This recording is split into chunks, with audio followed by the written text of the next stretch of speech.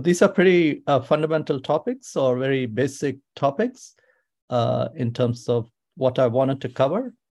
So in terms of who can take baptism, what do we mean by baptism, why we need to take baptism, how to do it, when to do it, and what are some blessings that we see in the scriptures of those who took baptism, and some concluding thoughts. And I talked about some of these during the message last Sunday. So this is kind of related to that message and that topic. So this is the sequence that I see. All of us are born as sinners, and at some point we are saved, and that is what we call the born again experience or salvation experience. And after that, we take baptism. So the starting point is the same for everyone in this world, and depending on the steps that they take after that, their life also takes a different route. So you could be born as sinners and you could die as sinners, or you could be born as sinners and you could be saved and keep progressing in your Christian journey. And baptism is the next critical step for your spiritual growth in terms of continuing in that journey. So there are people who are saved and who may choose not to take baptism. And if that is the case, then they are perhaps don't have the right teaching, or for whatever reason, they don't feel free to take the next step. So we'll talk about some of these. And so salvation is what we call that born again experience, is that we are saved from the penalty of sins, and we are also saved from the power of sins. So the penalty of sins are the sins that we have committed in the past. So salvation gives us that salvation experience. It sets us free from whatever was the penalty for our sins. And at the same time, it also gives us power over the sins and temptations that we will face after we are born again, or even after we are baptized. So in order to say we are saved, or we have had that born again experience, it's important to understand that all of us are born as sinners. And when we say sinners, we mean that, as 1 John 3:4 says, sin is a transgression of the law. And anytime we commit sin, it also has consequences. As we read in Romans 6:23, wages of sin is death. So that is the penalty that we are trying to overcome. All of us are born as sinners, and all of us are faced with that prospect. If nothing is done, our life would end in death, or it will end in eternal separation from God. It will end in hell rather than heaven. So that takes us to the next step. We believe that Jesus Christ came into this world. He died on the cross for our sins. And when he died on the cross and he rose again, he fully satisfied the penalty that needed to be paid for our sins. So God, being a holy God, he cannot receive sinners into his kingdom, or he cannot have communion with sinners. So that is why Lord Jesus Christ had to come in place as a sinless person, and he could offer himself as a sacrifice. And that sacrifice settled that question of paying for the sins or the penalty for our sins. So that is a great thing about the salvation experience, that the gift of God is eternal life through Jesus Christ our Lord. So the penalty of sin is death, but through Christ, we are able to enjoy the eternal life through Jesus Christ our Lord. So that is something that we need to understand and also believe. And the Bible says anyone who calls on the name of the Lord will be saved. So there is no discrimination. You could be young, you could be old, you could be rich, you could be poor, you could come from any background. You could be intellectual, you may not be intellectual. But all the Bible says is that once we recognize we are sinners, and we recognize the consequence of sin, and we believe that Lord Jesus Christ came, so we call on the Lord, to and ask for forgiveness for our sins. And once we do that, we receive the salvation experience. It says, if you shall confess with thy mouth and believe in your heart that God raised Lord Jesus Christ from the dead, you will be saved. So that is why we say that infants cannot have the salvation experience because they cannot speak and they cannot even understand. They cannot comprehend the nature of sin. They cannot comprehend the penalty of sin and so on.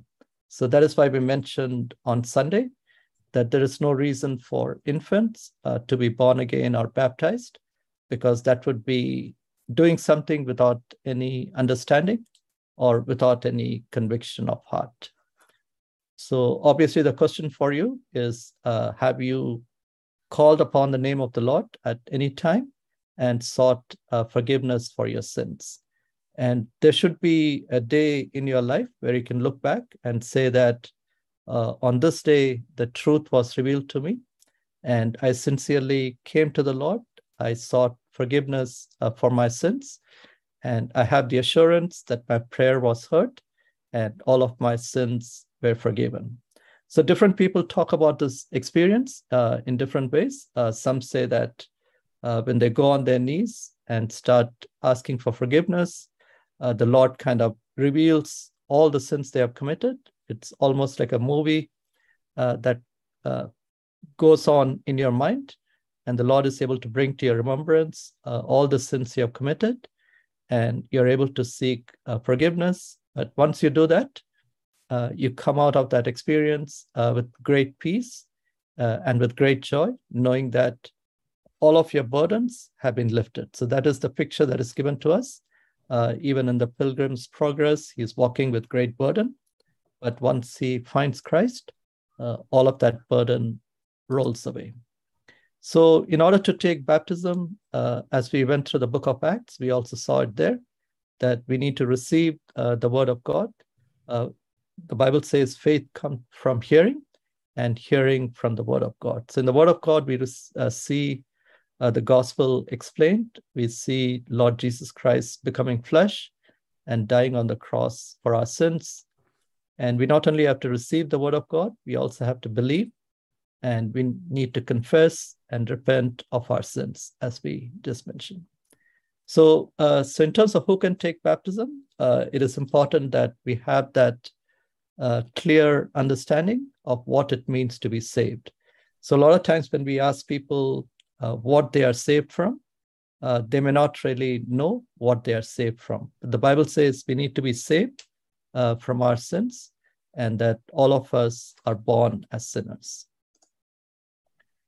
So once we have that assurance of salvation, we can move to that next step, which is the baptism. So baptism, we can say it's a public testimony or a public witness of something that has already taken place in your life.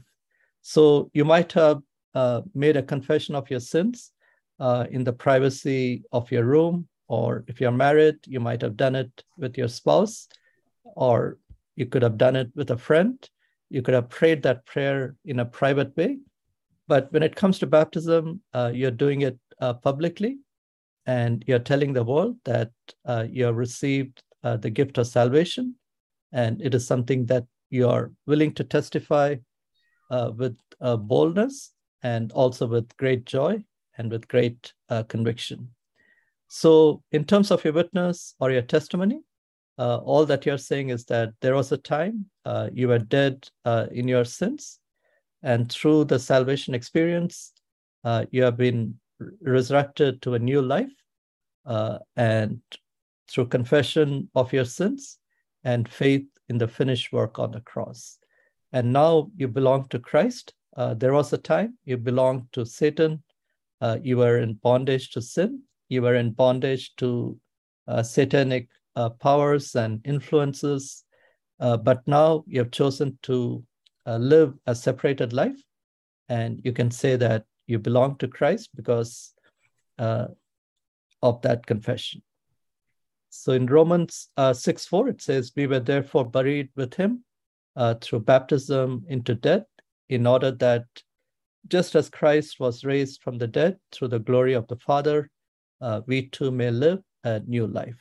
So baptism is symbolic. When we are going into the waters, we are saying that we are dying to our old self. And when we are raised from the water, we are saying that we are coming out as a new life. And of course, the transformation has already taken place in your life during the time of salvation. So baptism is simply a public testimony of something that has already happened in your life.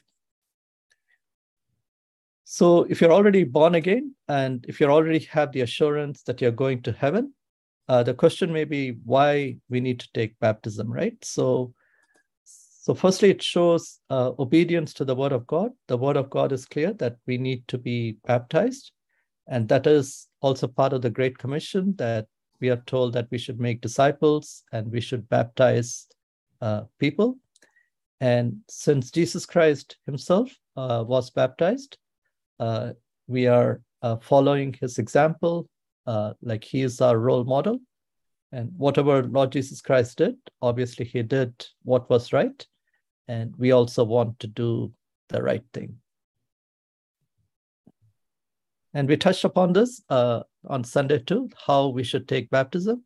And of course, there are different ways people have done, either through immersion or by simply sprinkling water, which is often done when they baptize the infants. They don't want to immerse the infants, so they would simply do a sprinkling baptism. Or if they are doing a big group, they would do a sprinkle baptism. But we believe that based on the scriptures, immersion is what is the right way to do. And the meaning of baptism is also to immerse, so it is consistent with that also. And these are three examples. We saw the life of eunuch. When he decided to get baptized, he also went into the water. So we are seeing that it is a process. He's going into the water, then he's coming out, which means he was immersed during the baptism. And Jesus was also baptized in Jordan River, and he also came out of the water, which means there was immersion there. And we read about John that he was baptized in much water. So if you're just taking sprinkling, then obviously you don't need too much water. You just need a few drops.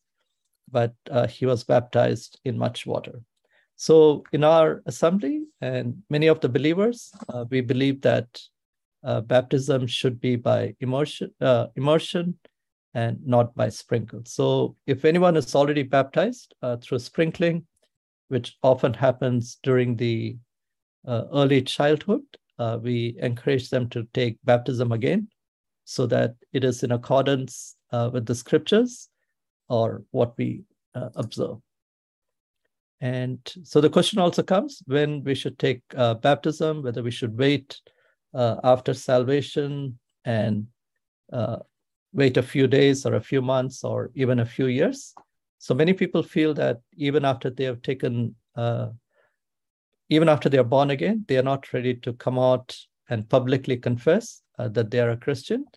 Maybe they don't want to tell others that they are Christians. They may be afraid of any kind of backlash, or they may simply feel shy to take baptism, or they may feel that they are not good enough to take baptism. But those are all not good reasons. When we are born again, the Lord will also give us the confidence. And when we are born again, the Lord is wiping away all of our past. So we might have committed many sins, but when we are born again, He's creating something new in us, and He is making us worthy through the work of Christ to participate in baptism. So we saw that in the life of eunuch, after he heard the word and after he was convinced of the gospel, he himself asked, what doth hinder me to be baptized? And that is definitely the best place to be, where you don't have to be told that you need to take baptism. The Lord himself speaks to you. he himself convicts you in your heart and prompts you to take the next step, which is baptism. So we don't really force anyone to take baptism. We strongly believe that it is something that should come from your heart through clear convictions, and you should feel that the Lord is prompting you to take baptism. And we also see in the life of Paul, as soon as he had an encounter with Christ, within a few days, he was also baptized.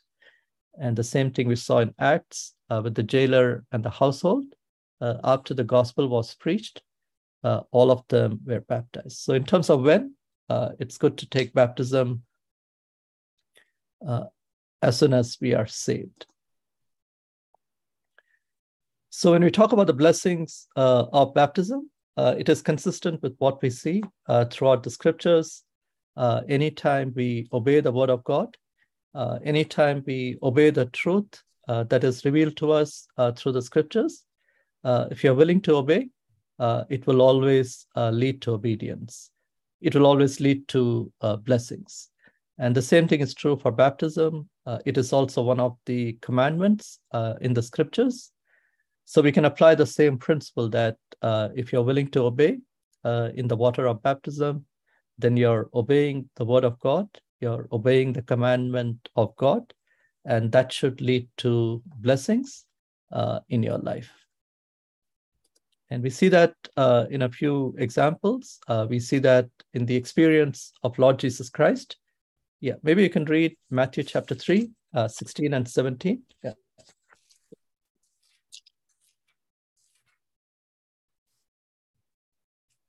And Jesus, when he was baptized, went up straightway out of the water.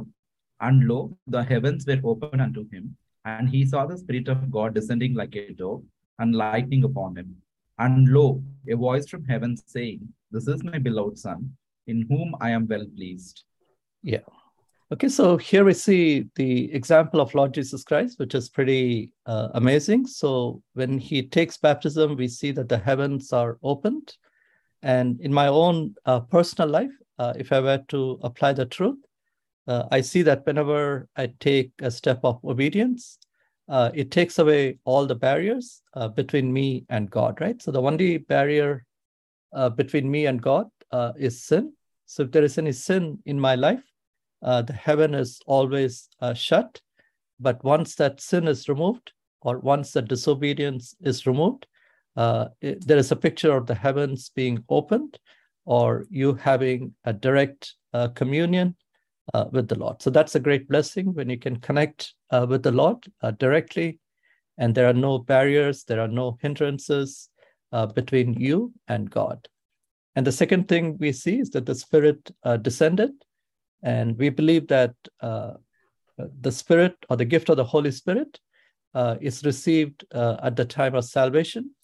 It is not received at the time of baptism. So when you're born again, you're regenerated in your spirit, and the Lord gives you the gift of the Holy Spirit as an earnest. And thirdly, we see that the Father is well pleased, and he speaks. So that is a great blessing that we see in our spiritual life. When we are obeying the Lord, we also see that God is well pleased, and we will see him taking personal interest in our life. We would see him speaking to us in different ways. Mostly when we are reading the scriptures, we can see that the Lord speaks to us very clearly. And through the scriptures, he is able to guide us. He is able to comfort us. He is able to convict us. And he is also able to challenge us. So when we are living a life of disobedience, we are missing all of these blessings, right? The Spirit is quenched. The heavens are shut so that you have no access to the throne of grace. And you may be reading the Bible very regularly and systematically, but if there is sin in your heart, oftentimes the word is not really doing anything for you. The Lord may convict you of your sins, but you'll miss out on the other blessings which the Lord can do when he speaks to us in terms of his guidance and so on. And we also see that people who have taken baptism, they also become very bold in their witnessing. So many people hesitate to take baptism because they're not really sure whether they are willing to stand up for the Lord. But we have seen in many examples that once they have taken baptism and taken that initial step of proclaiming what they believe in, they go on to be more bold in witnessing for the Lord among their friends or within the church and so on. And it also gives joy, as we saw in the life of Eunuch. He went back rejoicing, and we see that our life is transformed, as we see in the life of Paul. He receives a new mission, and he also, his life is filled with passion, and it is a passion that is driven by the Spirit. It is not driven by the flesh. And that is also exciting to see in our own lives. We see that when we take steps of obedience, God continues to transform our lives. He continues to separate us from this world, and he gives us a new purpose in life. And when God gives us a purpose, it is always more exciting. It is more rewarding and more fulfilling. So the answer to all of this is no. Does baptism save us? Obviously not. So that's why infant baptism doesn't do anything. We need to be saved before we can be baptized. And obviously baptism doesn't make us perfect. We continue to mature in our spiritual life till the Lord returns and gives us glorified bodies. So it is a process that continues till the end of our life. And it also does not mean that once we are baptized, there would be no trials, there would be no sufferings. It is more than likely that once you're baptized, you will face many more trials, many more sufferings. But the good thing is the Lord will be with us, and his grace would be sufficient in all circumstances. So to conclude, baptism, as we said, is a personal decision, and it is something that we must do after we have true understanding of salvation, after we have true understanding of baptism, and also we have the conviction that this is the truth, and you're willing to stand up for it. And obviously, we must not be forced to take baptism just because our friends are taking it, or our parents tell us, or the church is putting pressure. So we must simply pray and decide. And when we do that, God will give us peace. He will give us boldness, and he'll give us the grace to face any consequences that may come because of taking that step. So Eunuch went away rejoicing, as we saw in Acts chapter 8 and verse 39. So we'll just read a few verses there, then we'll open it up. So Acts. Okay, so the question, the commandment is very clear in the scriptures that we must be born again, and he that believeth and is baptized shall be saved, but he that believeth not shall be damned. So in the scriptures, everything is black and white. There are only two options that are given to us. We can either believe, or we can choose to reject the gospel. And if we believe, it leads to a different path. It puts us in communion with God, and it leads to eternal life and eternity in heaven. But if you choose to reject, the Bible is also very clear that we will be condemned, and we will be in hell for all of eternity. So we'll just read Acts chapter 8, verse 37.